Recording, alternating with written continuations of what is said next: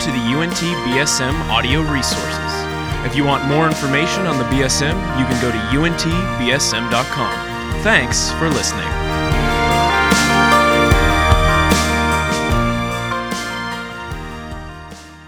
If I haven't met you yet, my name is Becca. I want to meet you, but I also run around like crazy sometimes on Thursday nights. So come up and introduce yourself to me if I don't have a chance to meet you, and I would love to meet you and get to know you. I work here at the BSM. I am a coordinator here. I just help with different ministry things. I help a little bit with the band and AV team and our small groups, and every once in a while I get to do this and teach and really jump in deep to a passage of God's Word that we're studying. So I'm excited to get to do that with y'all tonight and in our Connect groups even more. So this semester has been kind of crazy with the snow weeks. We're studying through the book of James. We've actually only studied 8 verses of it so far, and we're almost to spring break, so we got some catch up to do. But honestly, it'll be great. We'll jump in tonight, and then we'll kind of continue just throughout smaller chunks of James and still make it to the end by the end of the semester. So we are going to be in James chapter 1, verses 9 through 18. And actually, one thing I didn't check is the page number maybe we don't have the Bibles out. A lot of times we'll have Bibles sitting out and we'll have a page number up on the screen for you. So you can keep an eye out for that in the future. But for now, if you want to just pull it up on your phone, or if you have a Bible with you, you can do that. If not, I'm going to be reading the sections of Scripture that we'll be going over. Let's see. A few things contextually, just because it's been a little bit since we've been here in James, that we'll want to keep in mind tonight as we get further into chapter 1, are the nature of the book of James, and then the audience, and then the content. So the nature of the book, this book is seen as wisdom literature. It's oftentimes called the wisdom literature of the New Testament, and it has strong roots in Jesus' teachings. So saying it's wisdom literature just means that this book is really providing practical advice for those who have been saved by Jesus, and for them learning how to live lives that are honoring to him. The audience of the book, James is writing to Christians who have been persecuted and are thus dispersed among countries and cities that are not their home. And then the content of this book, it has really strong themes about how to live obedient lives to God. Much of it focuses on living an authentic Christian life, and this really finds its roots in Jesus' commands from Matthew 22, 37 through 40, saying that we should love God and then love others. So if you were here the first time that we were talking about James, Dr. Taylor was here, and he taught a whole overview, and he talked about the double love command. That was a big thing. So we want to keep that in mind as we are jumping into different passages more in depth. So the first chapter of James functions as an introduction to the rest of the book.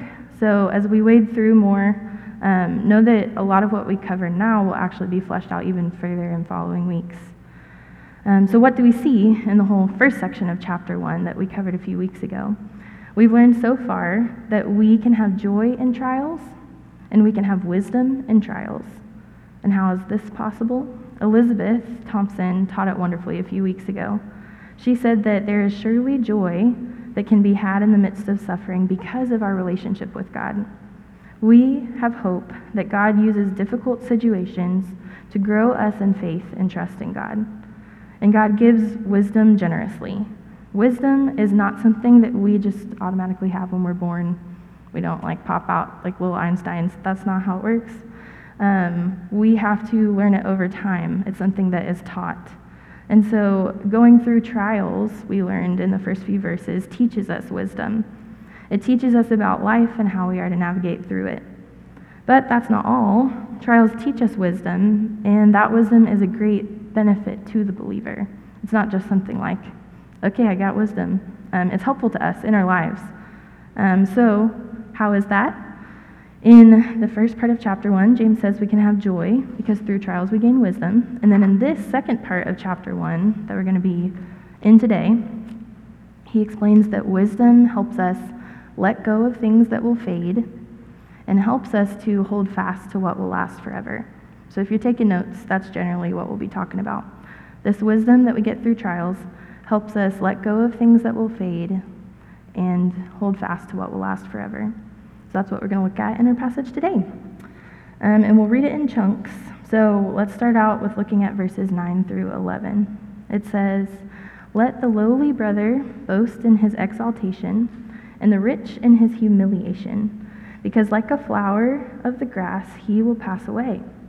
For the sun rises with its scorching heat and withers the grass, its flower falls and its beauty perishes. So also will the rich man fade away in the midst of his pursuits." So this mentions two types of people, the lowly and then the rich. And there are a few times in the book of James where the poor and the rich are mentioned in contrast. And later in the book, it's pretty clear that there's a separate group of rich people that is used in this contrast, and those are not believers. But here in chapter 1, he's talking about rich believers and poor believers, rich Christians and poor Christians. So, knowing that they come from the same theological framework, both groups are Christians, we need to ask, why is there such a contrast in what they're being told to do? Why would the lowly person be exalted? Why would the rich person be humiliated? When James addresses the poor believer, he tells them to boast. He encourages them to not find their worth in what they own, because ultimately money will fade. And James also instructs the rich believer, warning them to not base their worth in their financial situation. Do you guys know Ben Stewart? You heard of him? He's a Bible teacher. He pastors a church in D.C. Thank you. In D.C. So Ben Stewart has used this illustration in the past in talking about this kind of idea. He says, some of us have learned this lesson in high school.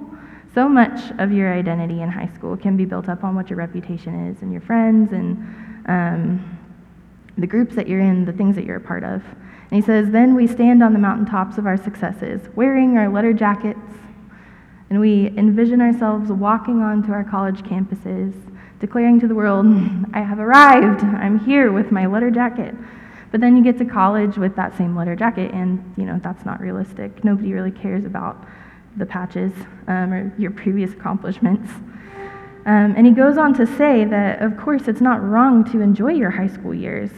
But if you've been feeling really down since high school graduation, then you may have done more than just enjoy high school. You may have made it your sense of worth. And so we can do this with other things as well, if we're not careful. Our image, our relationships, our grades, the amount of likes or views that we get on social media. We can easily make these things into what gives us worth, but they will fade away. So with the social media example, even if you became famous, and Twitter was the best thing I could measure this with, can you guess how many trending topics there are in one day? Do you have a guess? Okay, 100.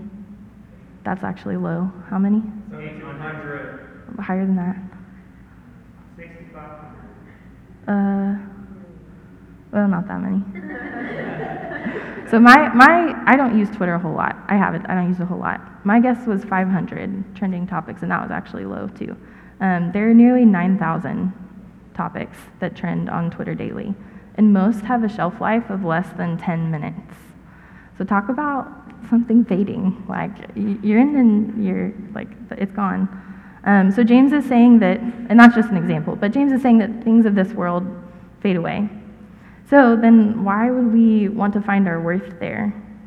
Like the less than 10-minute shelf life of a trending topic on Twitter, our money and also fame and grades and success will be gone and forgotten in a matter of minutes sometimes. Some of you might just be really introspective and know things about yourself, like this. But if you're someone more like me who needs to take a few minutes and process where you might place your sense of worth, then here's some helpful questions that you could process through. I think it's really helpful to consider what your thoughts normally gravitate towards. Where do your affections lie is a question that you can ask. What takes up your time? And the answers to these questions are really good places to start. It doesn't always mean that these things are bad, like with the letter jacket example. But when those things become what you worship instead of God, then that's where we need to watch out. So the type of boasting that James is talking about does not come from things that fade. How could it? James is pointing the believer to something beyond this life. So if you notice, I'm saying that humility is a part of James' instruction to both believers, the rich and the poor. Which is funny because James is saying that no matter their financial state, they should boast in something. So does humility really fit with boasting? Yes, there is a category for that in Scripture. And it's opposite of what you might hear in the prosperity gospel or word of faith movements. It's not about boasting in what God has given you, but instead in boasting about what God has done. I'm going to set this up here. So in verse 12, we see that in trials, we gain wisdom that helps us hold on tight to what will last forever. So let's read verse 12. It says, "Blessed is the man who remains steadfast under trial. For when he has stood the test, he will receive the crown of life, which God has promised to those who love him." So verse 12 is very similar to verse 2 in chapter 1, if you go and look back and compare. They both mention trials and tests, as well as remaining steadfast. However, here in verse 12, James points out that there's a reward that is promised for those who remain steadfast. He says that they'll receive the crown of life. So let's spend a little bit of time looking around the Bible for more mentions of this idea of the crown of life, so we can understand what it means. And you don't have to flip there, but you can jot these down. If you're taking notes, I'll read them to you, and we'll talk about them. The first place we could look is 1 Corinthians 9, verse 25. And it says, "Every athlete exercises self-control in all things. They do it to receive a perishable wreath, but we an imperishable." And so this is describing a laurel wreath that ancient Greeks gave to people who excelled in their area of expertise. A lot of times they gave them to Olympians for like winning really great feats of strength or races or competitions. And it would symbolize glory and victory for the one who had attained it. And the second verse you can jot down is 2 Timothy 4:8. And it says, "Henceforth there is laid up for me the crown of righteousness, which the Lord, the righteous judge, will award to me on that day, and not only to me, but also to all who have loved his appearing." So mentioning this crown, again, as we see here when Paul writes to Timothy, would call the believer to look from their present trials into their future inheritance. James is teaching that even in suffering, like these trials, life is promised for those who love God. Even when our bodies are wasting away and we endure pain or heartbreak, those who are in Christ will one day receive the crown of life, life eternal. For us on that day forward, there will be no more death or pain or tears. And the absence of these things won't even be the greatest thing. I think that's crazy. As wonderful as the absence of these things, of death and pain and tears, will be, not one bit of that will compare to the joy that we will get to experience when we get to be in the presence of our God and Savior forever. So as we move to the next few verses of James, you might notice that James is quick to point out, as we go through these trials, there's often temptation that comes along with it. So let's read verses 13 through 15. It says, "Let no one say when he is tempted, 'I am being tempted by God.' For God cannot be tempted with evil, and he himself tempts no one. But each person is tempted when he is lured and enticed by his own desire. Then desire, when it has conceived, gives birth to sin. And sin, when it is fully grown, brings forth death." So God does bring about trials in our lives. But what does the Bible say is the cause of temptation? James says it is not God, but in verse 14 and 15, he says the cause of temptation is our desires. So let's do a little case study about this. There are many places in Scripture where we can read stories where people are tempted to sin. But two bigger instances that really stand out to me are Adam and Eve in the garden, and then the people of Israel in the wilderness. So think back, if you will, to the very beginning of the Bible in Genesis, where God had created everything and he placed Adam and Eve in a beautiful garden. They had everything that they needed, and God told them to not eat from this one tree called the tree of the knowledge of good and evil. Actually, the tree of the knowledge of good and evil represented a test for Adam and Eve. So Satan came and questioned what God had said to them, and they gave into temptation and sinned in the garden. In Genesis 3:6 says, "So when the woman saw that the tree was good for food, and that it was a delight to the eyes, and that the tree was to be desired to make one wise, she took of its fruit and ate. And she also gave some to her husband who was with her, and he ate." So remember how it says the fruit was a delight to the eyes. Sin is enticing. So we can see that Eve desired the fruit, though she truly knew the words that God had spoken. Instead of obeying their Lord, Adam and Eve worshipped their own desires, and giving into temptation, they sinned. Let's look at the example of the Israelites. This falls around the time of Exodus, Leviticus, Deuteronomy, where we see the Israelites as one huge group of people being led by Moses out of Egypt into the land that God had promised them. During their journey, they had a history of grumbling.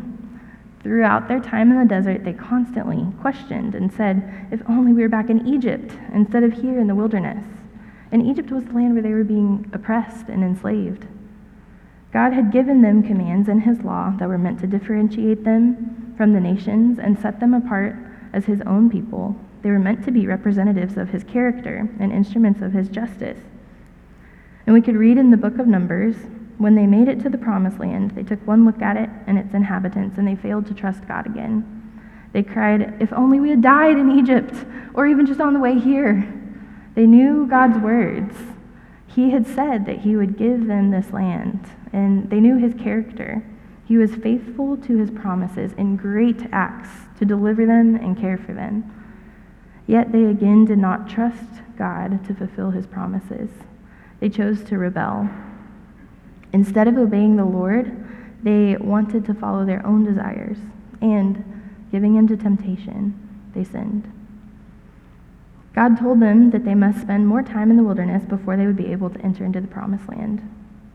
How do we know that Israel's time in the desert was a time of testing? Deuteronomy 8:2 mentions the Israelites, as they're finally able to go into their land after the time that they had to wander in the desert.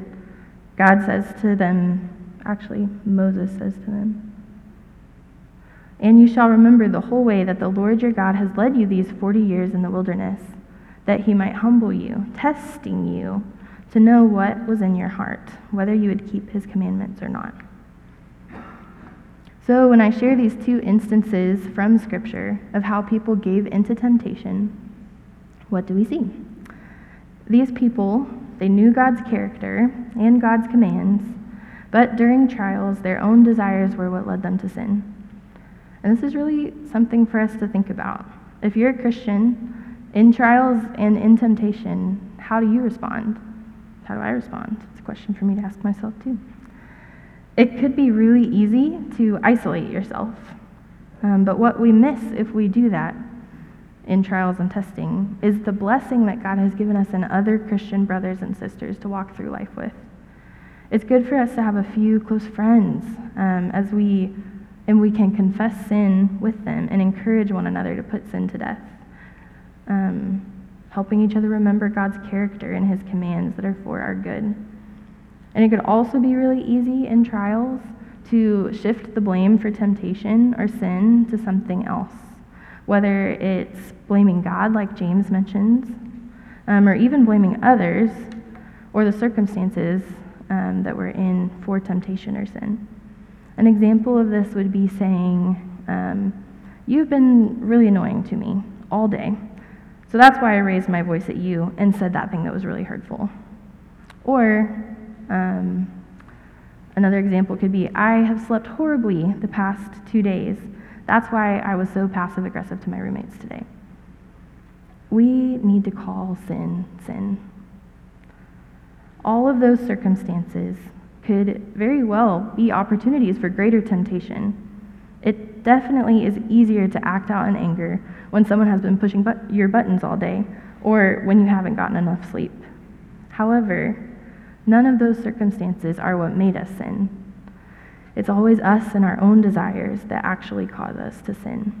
And the Bible is pretty clear on this here in James, as well as in several other places in Scripture. So let me be clear on this topic specifically. James is not saying that temptation is sin. This is important because I think sometimes we carry around a lot of guilt because of the temptations that we face. But we need to remember that God isn't looking down and shaking his finger at us because of temptation. Instead, James is saying that temptation leads to sin. This means that when we're being tempted, possibly lured towards sin because of our desires, we should be honest about that with others. Like I said before, it's so good to have close friends who you can encourage and pray for as we fight sin. It's not something that we can do on our own. And it takes relying on the Spirit of God to help us fight that. So James is saying here that when we give in to temptation, we sin. And that's what he means by saying our desires give birth to sin. Sin comes from inside our hearts. And this is one of the instances where James is writing very clearly aligns with some of Jesus' teachings. In the Gospels, Jesus teaches clearly that the heart is sinful, not just the actions. He teaches that anger towards another is the same as murder, that lust is the same as adultery. And why are these things the same? Why is he saying that? Because they both come from the same place. It all originates in our hearts, and our actions flow from that. Our hearts are sinful. But James says sin, when it is fully grown, brings forth death, and that is not just a physical death. Jesus speaks of this death in Matthew 25:46 as eternal punishment. So how could we ever break our course towards this punishment for sin if our nature is truly that sinful? If our very desires lead to sin, and sin leads to death? We can cry out with Paul in Romans 7, saying, "O wretched man that I am, who will deliver me from this body of death?" But he continues saying, "Thanks be to God through Jesus Christ our Lord." The good news is this: Jesus, the second person of the triune God, came down and was born here on earth. The unlimited, all-powerful God came and lived a life as a limited human being who needed sleep in order to have energy for the next day. And Jesus was tempted. A specific instance is when he was tempted in the wilderness. During these trials, he did not give in to temptation. His desire was to obey God and follow his commands. And though he was tempted in every way, he lived a perfect life, completely void of sin. And then he died the death of a sinner. And not because this death was what he had earned, he lived a perfect life, but because he wanted to take our punishment, because he loves you. He cares deeply for you and died an excruciating death, taking on God's wrath against sin so that the same punishment wouldn't be yours. And all we as sinners need to do is repent of our sin and believe this good news. We must turn and follow Christ. And when we do this, Christ's perfect work is credited to our account, and his death is in the place of our death. We are completely united to him, so that when God looks at us, he sees us enrobed in Christ's righteousness. And then in Jesus' coming back to life and his ascension into heaven, we then, because we're united with Christ, have assurance that we will have eternal life and get to spend eternity with God. And that's what we call the gospel, or the good news. So when we face trials, we can hold on tight to what we know about the gospel, that if you are in Christ, this is yours. And knowing this in the midst of suffering and fighting sin helps us endure and fight well. And if you're not a Christian and you're hearing this, know that you too can have this type of relationship with God. You know, I've been saying it's nothing we can do, but it's everything that God has done. And that applies to you as well. You don't have to get your stuff together. You don't have to be able to answer every question. All you need to do is recognize that you are in fact a sinner, like we all are saying, and believe that Jesus came and died to take away the punishment for your sin. You too can have this as your story. The Son of God came and lived the life that you couldn't live and died in your place so that you could have a right relationship with God. So when we ask the question, what are we to do when we face trials? We've seen throughout chapter 1 that James says we can have joy because through trials we gain wisdom to let go of the things that will fade and hold fast to what will last forever. And that leads us to the last little bit of our passage. We can only do this because we know our God and we know his love for us. So in verse 16, James encourages them not to be deceived. This serves as a transition from the last section to this one. They should remember that God does not tempt in trials because God is good, and here is more about God's goodness. Let's read this last section, verse 16. Do not be deceived, my beloved brothers. Every good gift and every perfect gift is from above, coming down from the Father of lights, with whom there is no variation or shadow due to change. Of his own will he brought us forth by the word of truth, that we should be a kind of first fruits of his creatures. Verse 17 uses imagery to explain something beautiful about our God. James calls him the Father of lights. He has created the sun and the moon and the stars, and the creator of these immaculate things doesn't shift like a shadow caused by the sun. Instead, he has no variation or change.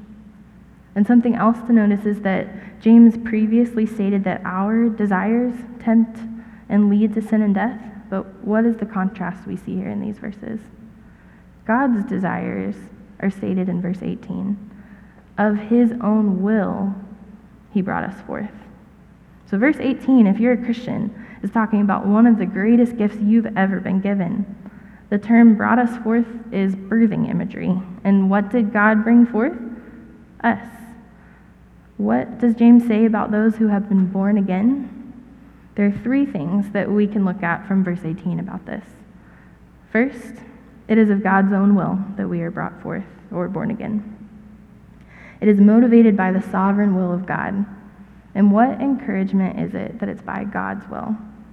Philippians 1 says that God who began a good work in us will bring it on to completion to the day of Jesus Christ. So if it's by God's will that we have been brought forth or born again, then it is by God's will that he will bring us through it all to the end. Second, God accomplishes this rebirth through the word of truth or the gospel. It is not because of anything that we do that makes us born again. We did not earn this on our own merit. And third, those that are born again are the first fruits of his creatures. Our spiritual birth isn't to bring glory to ourselves, but to bring glory to God. The term first fruits is used for the first crops that farmers would gather, or maybe still gather, from their harvests. These first fruits are a foretaste and a sign of the full harvest that is to come. And so in Revelation 21, God says, "Behold, I am making all things new." But that starts with us, believers. We who have been born again are just the first taste of all that he is making new. So we can hold tight to the hope now that God is working in us, and to the hope that God will one day make all things new. So if we were to ask, what are we to do when we face trials? James chapter 1 answers, we can have joy because through trials we gain wisdom to let go of things that will fade and hold fast to what will last forever. And since we've talked about application a little bit throughout, I'm going to go ahead and pray for us now, and then we'll get to discuss more in our Connect groups. God, thank you so much for your word. Thank you for the opportunity to come here and to read it together and study it together and discuss it together.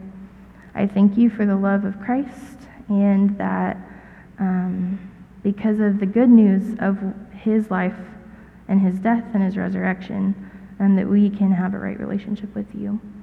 Would you help us to enjoy the time that we have in Connect groups together, getting to discuss this more? Would you help it to be a sweet time for encouragement, and just for thinking deeper about trials and testing and temptation? Thanks for tonight, and we pray this all in the name of Jesus. Amen.